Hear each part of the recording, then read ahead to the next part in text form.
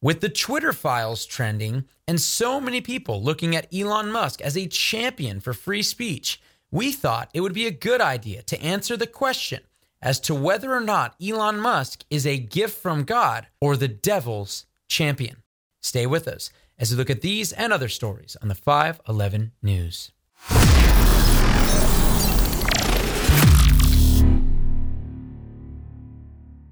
Welcome back to the 511 News. I'm your host, Chad Davidson of Good Fight Ministries. And on today's episode, we're going to be looking at a number of different things regarding none other than maybe the most infamous man on earth right now, at least probably the most richest man on earth right now, and that is Elon Musk. And one of the things we want to look at is just where he stands in terms of some of the ways he believes, some of the things he thinks about God and so forth, some of the things that he's tweeted out or said in interviews, and also look as to some of the people that he has had children with, some of the people that he's dated, some of the people that are in his inner circle, and whether or not he is truly this champion for some people, or if he is actually the devil's champion. But before we get into that, I just want to encourage you right now to subscribe to Good Fight Ministries YouTube channel. You can also check this out anywhere podcasts are found. And make sure to leave a review. That gets us up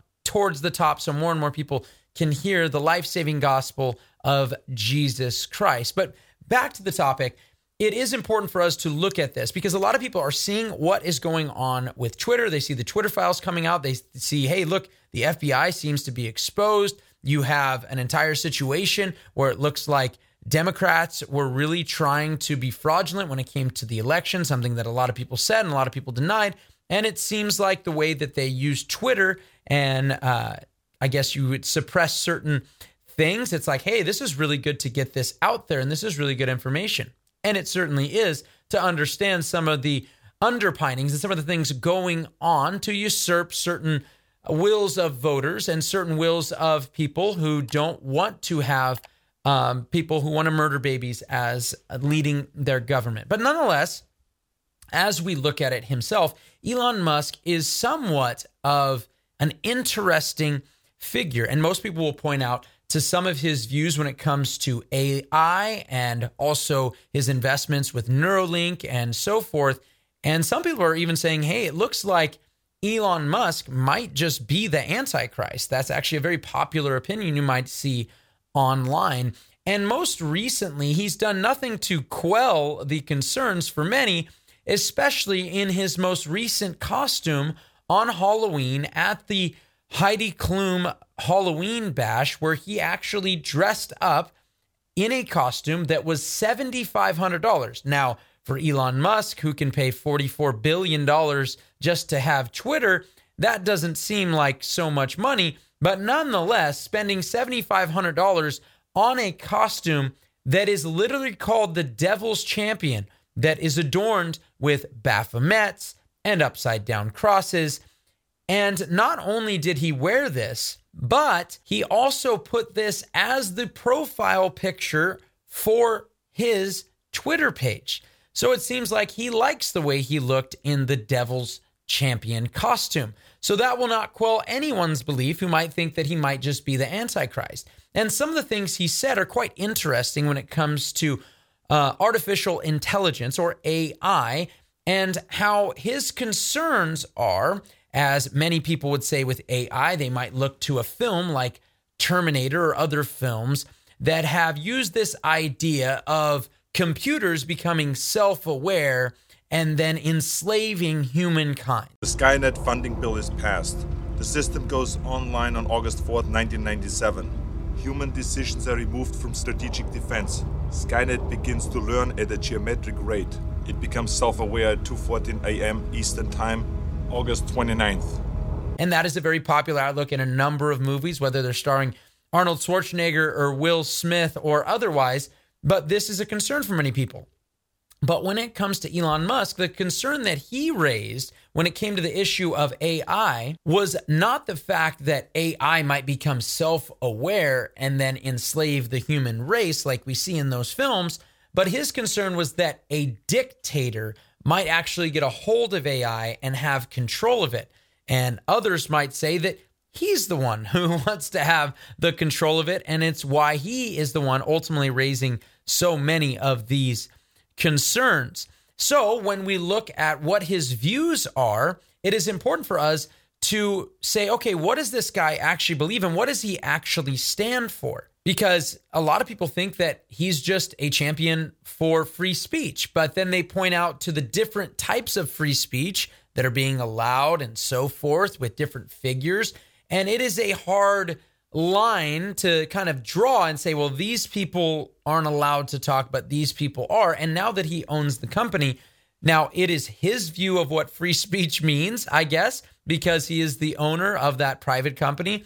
But when we look at that, we say, okay, so who is this guy that is handling this? What is his background? What is he into? And so some people have pointed out, and he was a huge fan of the Babylon Bee, and he even went on to their show. And we discussed this at length on a show we did regarding Elon Musk going on Babylon Bee and them not really doing a great job of preaching the gospel there. Now, I actually enjoy, I think that they're quite funny, a lot of those articles that Babylon Bee puts out. I do think Seth Dillon really does love the Lord, but I also believe that there was an absolute failure in his presentation, or even the joking of trying to share the gospel and get him to say the sinner's prayer as a joke. I don't know, Seth wasn't the one who said that specifically, but I was very disappointed with that. But regardless of that, Elon Musk's statements during that interview where he talked about Spinoza's God, got a lot of people going, wait, who is Spinoza and so forth. And we go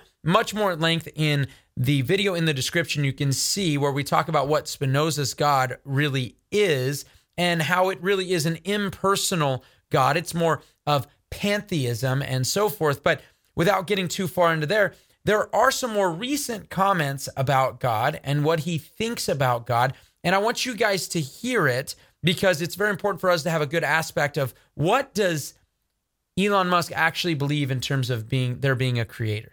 I would say I generally agree with the teachings of Christianity, but I am not religious. Like I agree with. Do you believe in a higher power? And like turn the other cheek and love the neighbor as thyself and that kind of thing. I think those are good principles. The teachings of Yeah, I think good principles. But do you believe in like a God or like a higher power?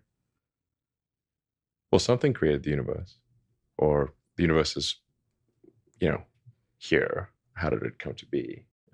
You could say whatever caused the universe to come to be is God, or gods, depending on your view. I don't know.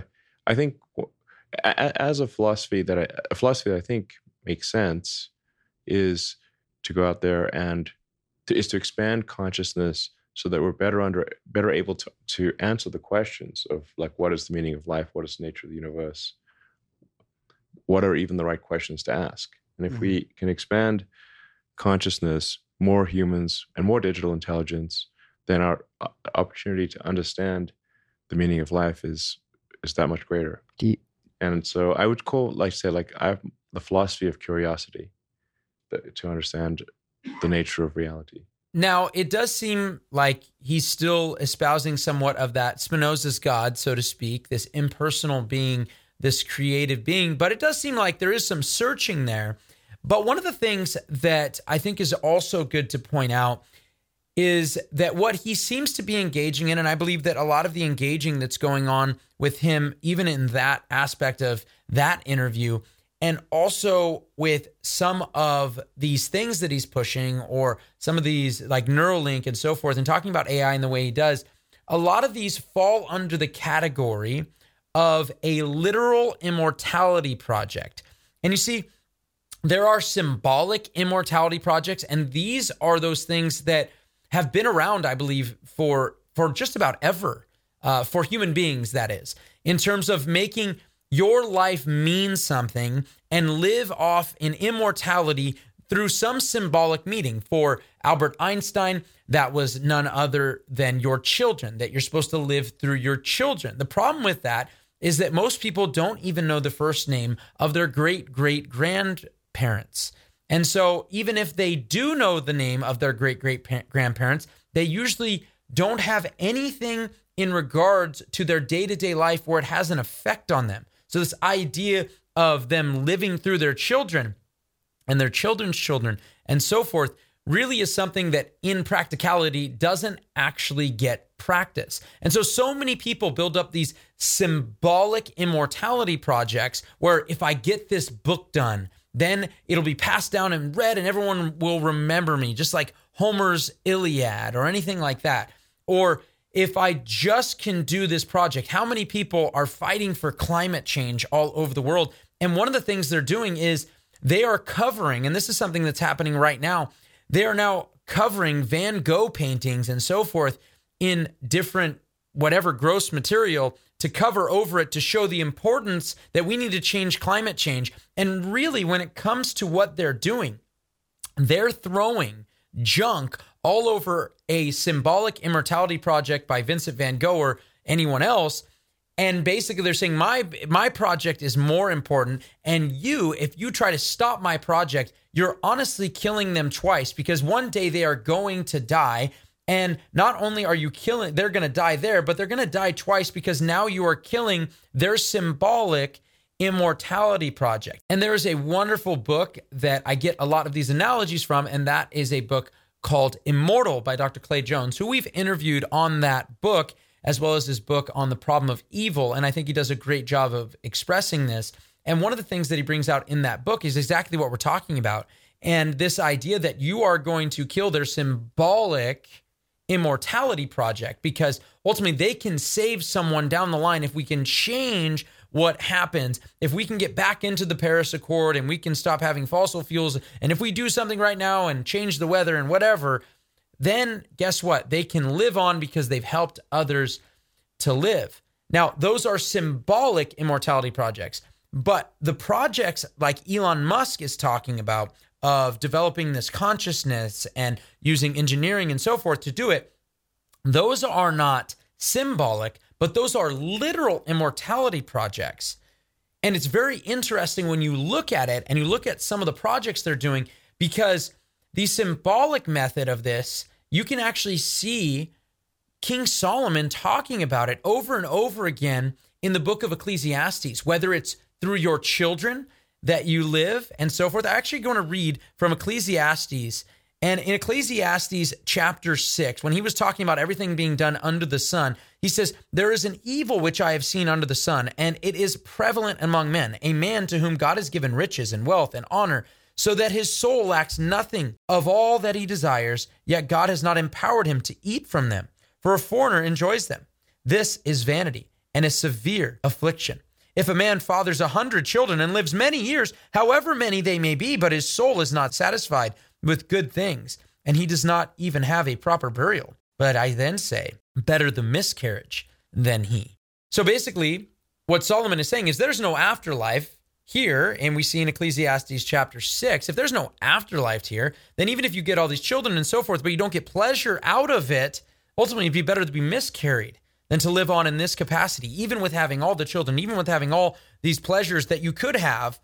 Well, guess what? If there's no ultimate end where we get to be with our Creator, it's all whatever. It means nothing in the end anyways. In Ecclesiastes 5, he puts it like this: to enjoy everything now, he says, "Here is what I have seen to be good and fitting, to eat, to drink, and enjoy oneself in all one's labor, in which he toils under the sun during the few years of his life, which God has given him. For this is the reward. Furthermore, as for every man to whom God has given riches and wealth, he has also empowered him to eat from them, and to receive this reward and rejoice in his labor. This is the gift of God.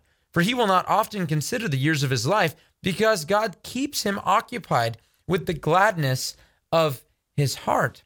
But it's interesting because in Ecclesiastes chapter 3, one of the things that Solomon brings out is the fact that God has set eternity on our hearts, and that it is better for man to go to a place of mourning than a place of feasting, because they consider their end. What happens with these symbolic or literal immortality projects is that it puts a Band-Aid on the bullet wound of eternity and death. Because what takes place is, instead of actually figuring out what's going to happen, because no matter how long you live in this life, the truth is when you die, you will live on much longer. And that's even understanding it from a non-believing perspective, you will be dead a lot longer than the amount of time that you've been living. So knowing what happens after that should be of utmost importance. In fact, philosophy, since the time of Aristotle and Plato, and even modern philosophers today, say that the practice of philosophy specifically is how do we deal with death? How is death to be dealt with? That's what ultimately the end of all philosophy is. How do we deal with the reality that at one point every single person will die? And so these immortality projects that Elon Musk and the like are trying to do, whether symbolic, which I believe that probably buying Twitter and being a champion for free speech probably entails a symbolic immortality project, something that he can hold on to and say, look what I did. Look at all this money I made. Look at all of this. But then when we look at it and we see the literal ones that are going on, some of the freezing that people are going through, and you're wondering who on earth would freeze themselves after they die. So eventually, hopefully, when technology gets better, they'll be able to fix all the problems and they'll be able to live again so they can be immortal if they simply get frozen. This happened with Ted Williams. Larry King talked about doing this as well. And even Seth MacFarlane.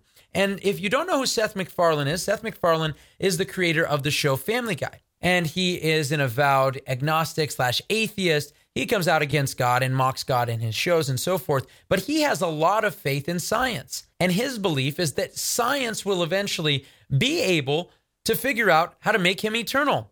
And the problem is that we can't do this. And the problem is their understanding that is different from the objective truth of Scripture is one that is merely physical, that it takes your consciousness and makes it physical. It makes it simply brainwaves moving through your head. But the Bible says, concerning the Word of God specifically, that it cuts through soul and spirit, bone and marrow. We know that the Bible itself can cut through those things, and we know that man is not simply brainwaves running back and forth. There is a reality of the eternal. There is a reality of what Jesus Christ did on the cross and the fact that he died a horrible death on the cross for the sins that we committed and didn't stay dead, but actually rose again so we can have full confidence that everything he did and said in his life is true. And I can put my trust in everything that Jesus said and did. I don't need to make immortality projects because I find immortality in the eternal life that I find in Christ. And that is my only hope. And having a better and more robust view of the afterlife that is consistent with the risen King of Jesus Christ and how he described it is how we are going to have confidence and not have to make up symbolic or little immortality projects where the Silicon Valley is investing millions and millions of dollars in order to try to get their conscience into a computer so that they can live on forever. These are futile. All of this is futile under the sun. And I pray that anyone that is involved in this comes better to a better understanding. I think it's best for us to look at the man who had all the riches, all the wisdom, all the women, and everything he wanted in the person of Solomon. And when he said all of these things that seem existential in a lot of their espousing, but then we find that at the end of his life, he recognized that you need to actually do what's good. You need to do what's right. You need to follow God's commandments, because at the end of the day, after everything's been said, after everything's been done, every single person will come under judgment before God. And that includes Elon Musk, and that includes everyone else mentioned. No matter how much you think that you can put your faith in science that one day they're going to find out a cure, I'm sorry, eventually you will meet the Lord, and prepare to meet your Maker, and be prepared in the proper clothing, because you're clothed in the righteousness of Christ when you go to meet him. That is an encouragement to you. But even though I wanted to get those aspects out of the way, we do have some disturbing things when it comes to Elon Musk. In fact, this was a tweet that he tweeted out in response to someone mentioning, he joked around on May 8th and said, "If I die under mysterious circumstances, it's been nice knowing you." And a Muslim replied to him, named Muhammad. He said, "You won't die before your day, Elon. Anyhow, you are and were a unique figure in this world. I am wondering one thing. As a genius, haven't you found out that there is a great creator of this world yet? If you did, make sure you confess this before your last heartbeat. Bless you." And Elon Musk responded, "Thank you for the blessing, but I'm okay with going to hell, if that is indeed my destination, since the vast majority of all humans ever born will be there." Now, sadly enough for Elon, you see this tweet, this response on there, and he said other things now more recently concerning Jesus specifically. When he responded to Kanye West before he was banned from Twitter for posting a Jewish star with a swastika in the center, he wrote to him and said this: Jesus taught love, kindness, and forgiveness. I used to think that turning the other cheek was weak and foolish, but I was the fool for not appreciating its profound wisdom. So that sounds really good. I think that hopefully there's some learning there that can be done, and that he doesn't just accept the fate of going to hell because he denies Jesus Christ and attempts to build his own Tower of Babel in order to reach this consciousness that will then explain the meaning of life, when the meaning of life is found not in a thing or an idea or philosophy, but in the person of Jesus Christ. But I'd have to say that hell talk, the wearing of the costume known as the Devil's Champion, these things are what truly concerns me when I think of that attitude next to the people he has chosen to bed with, I guess, for a lack of a better term. And in fact, Grimes, who he had his most recent children with, Grimes, who is a Canadian artist, and I want to go over a couple of these songs, and we'll have to do it in a fast pace, but I want to go over a couple of these songs because she has a song that's actually titled Genesis. Before I even get into that song, Grimes herself actually sold her soul. And you might say, oh, you're crazy. Actually, these are the words of Vogue magazine. Grimes is selling her soul. No, really. You see, Grimes ended up auctioning her soul off as a part of an art exhibit.